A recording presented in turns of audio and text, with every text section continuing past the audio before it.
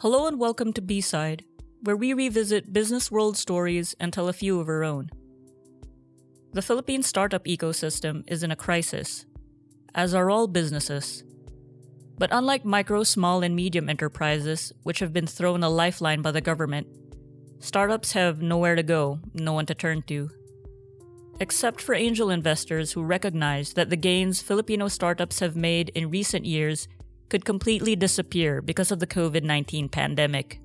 You may also ask what angel investing is. So in a nutshell, angels are individuals who put their own money into an early stage company when the risk is incredibly high, and in turn for that investment they take some equity on the belief and the hope that the company will succeed and that equity will be worth more at a future point. But it's not just that return on capital that angels are looking for. We're looking for something more than money. People want to contribute back. They want to help transfer their skills. They want to share what they know. They want to help build a company.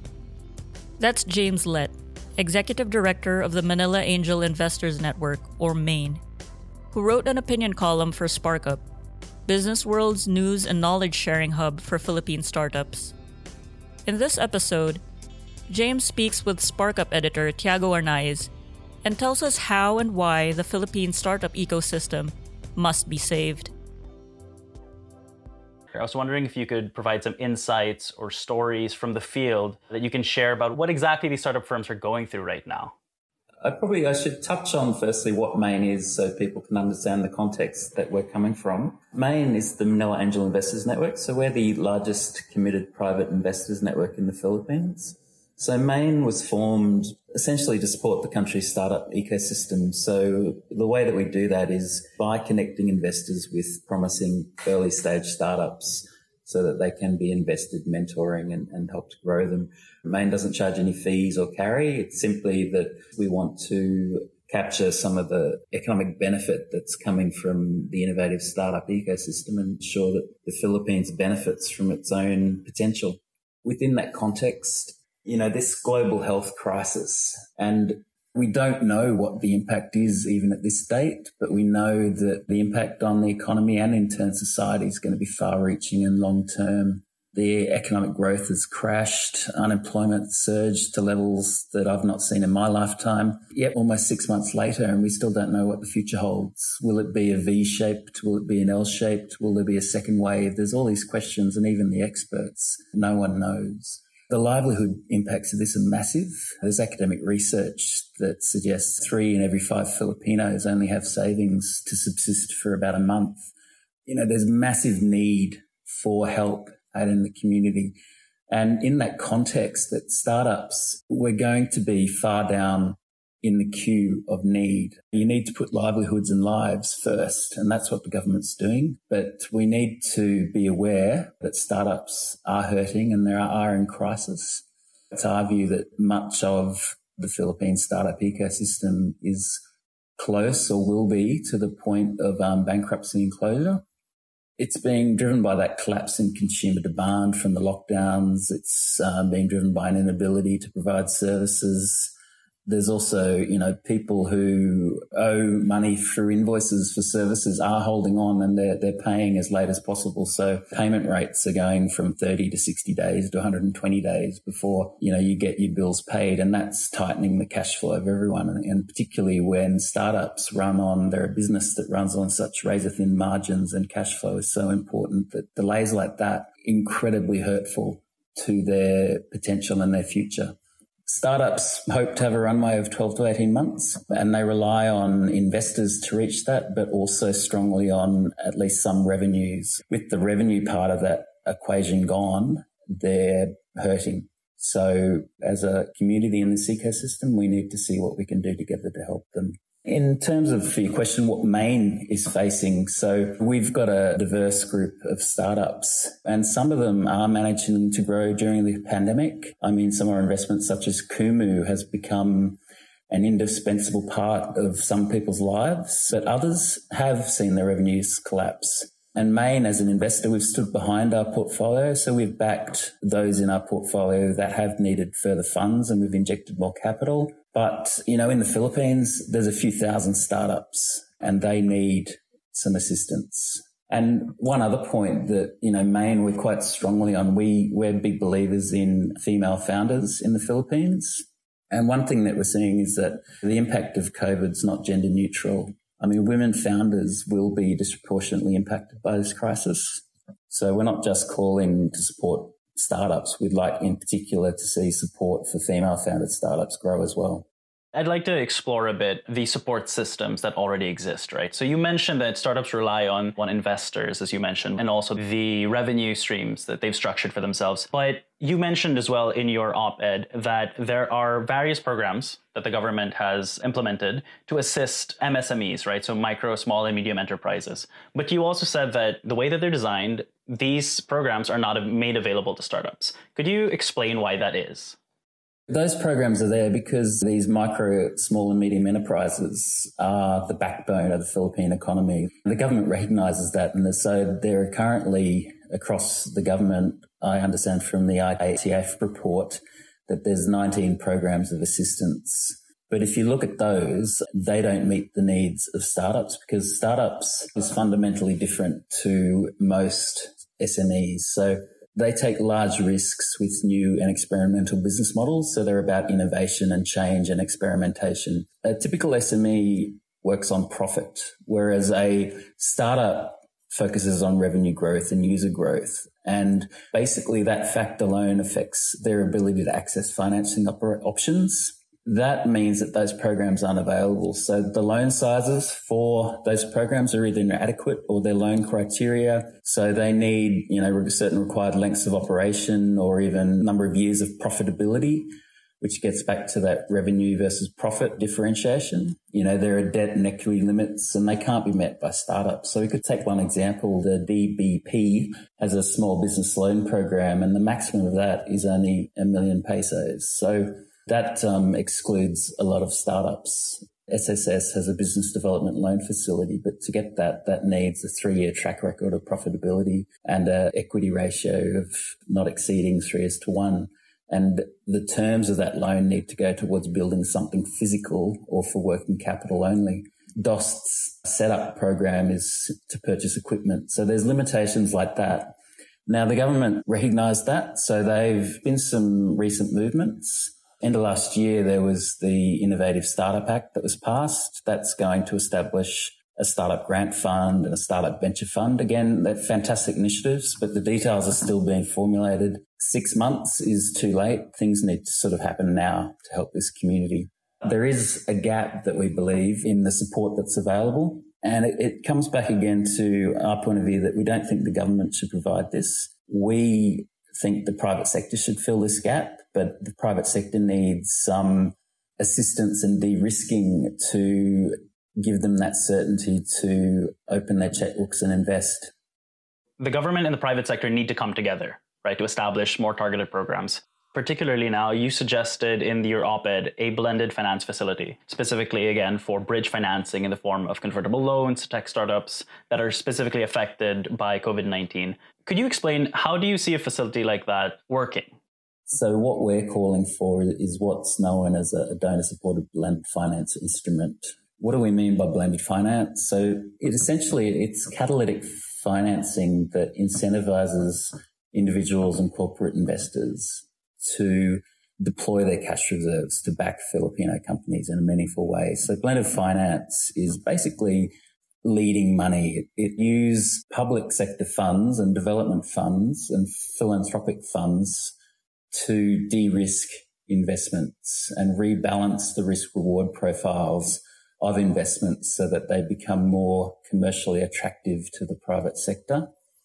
And the de-risking being done in this case would be that you could see it as extending the runway of these startups. So the uncertainty as to how long COVID and the economic impact of that will go, the public capital component would give the confidence that runway at the worst case could be covered. It essentially mitigates the immediate impact of the liquidity crunch that these companies are seeing from COVID. And instead it stretches something that's happened for a month. It can stretch that impact over several years. What these funds do is they leverage funds. So for every dollar that the public sector puts in, a private investor would put $3 to $4 in. So That's the leveraging that blended finance does when it de-risks investments. The obvious question that you'd probably ask is why private sector, why aren't they investing? And it's essentially the uncertainty. So what these development DFI funds would do is to provide greater certainty so that investors know what's happening. There's so much doubt as to what the future holds, but it provides more confidence, and it can be structured in such way that there's certain risk and loss matrices that can be applied that would make the investments more attractive to private sector capital.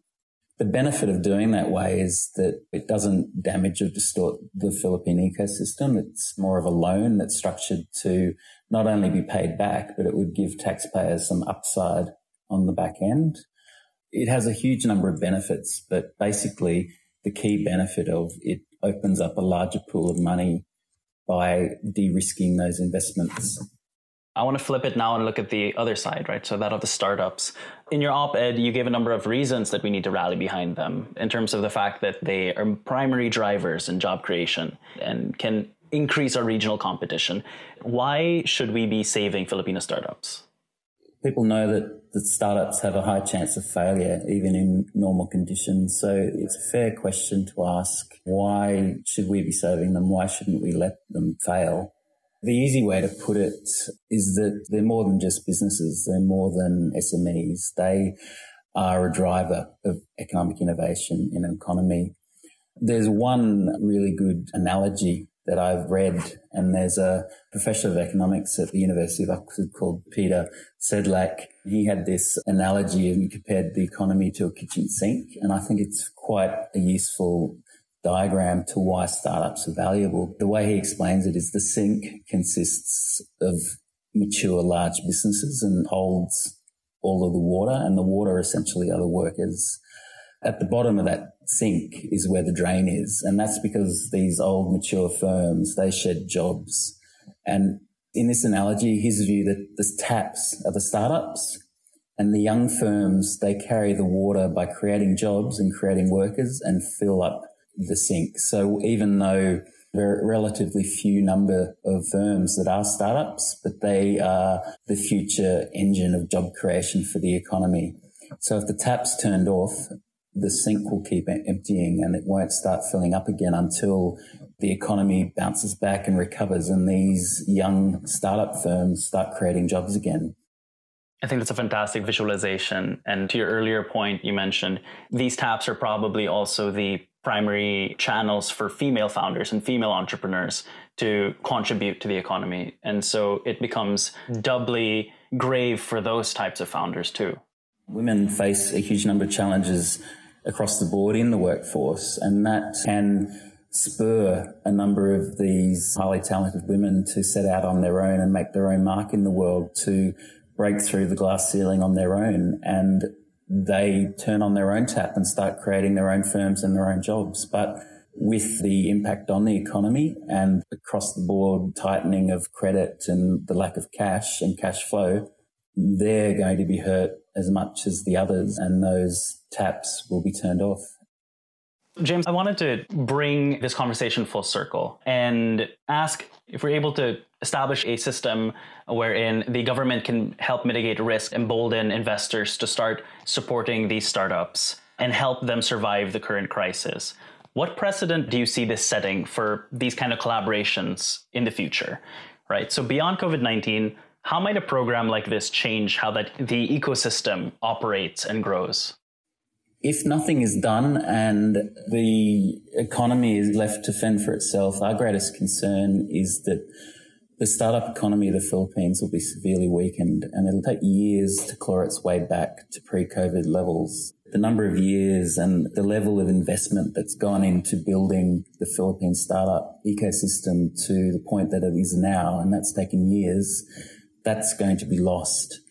So there needs to be something left to work with at the end of the day. And what you'll find will happen is that countries such as Singapore, they're stepping in with, 75% wage subsidies, significantly large bridging loans of very low interest rates that providing cash flow support. So when lockdown ends, business returns to whatever the new normal is, these Singaporean domiciled startups will expand into the ASEAN to compete with poorly resourced startups in the Philippines that may not exist anymore, and they will capture the Philippine market. So all the benefits of this new industrial revolution that we are going to be seeing will go offshore. The benefit won't be kept in the Philippines. So that's one of the drivers for what we're doing.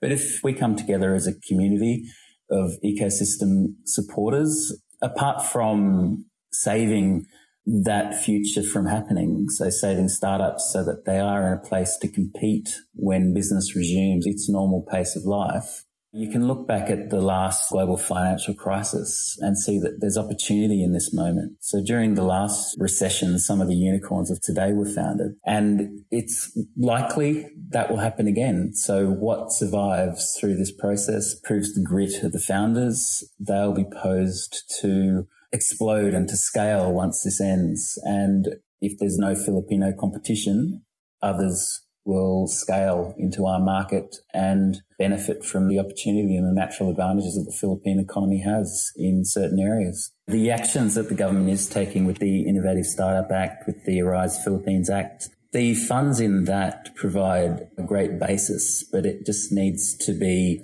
brought forward and sped up, that they can be used as a basis for leverage. So don't simply see these government funds as a single source of investment. $1 of these funds from the government can be turned into $4 by leveraging and engaging these DFIs and the private sector into deployment of this capital. So you can maximize the impact that government actions can have on the securing the future of the Filipino startup ecosystem. And that concludes another episode of B-Side. Once again, you heard James Lett, Executive Director of the Manila Angel Investors Network, speaking with SparkUp editor Tiago Arnaiz about the crisis the startup community finds itself in and why it is imperative that the public and private sectors find ways to support it. They fleshed out key points that James wrote about in his opinion column for SparkUp. First, the need for a blended finance facility to incentivize investors and to mitigate the immediate damage COVID-19 has done to technology startups. Next, the recognition that COVID-19's impact is not gender neutral, and that women founders need more support. Startups, by their very nature, are risky ventures, but we need them to drive job creation. If we don't act now, the country risks losing talent and whatever gains we've made in innovation economics. As James said, what we are faced with is a once-in-a-generation challenge to save the Philippine startup ecosystem. This episode was recorded remotely on June 15. This is Sam L. Marcelo. Thanks for listening.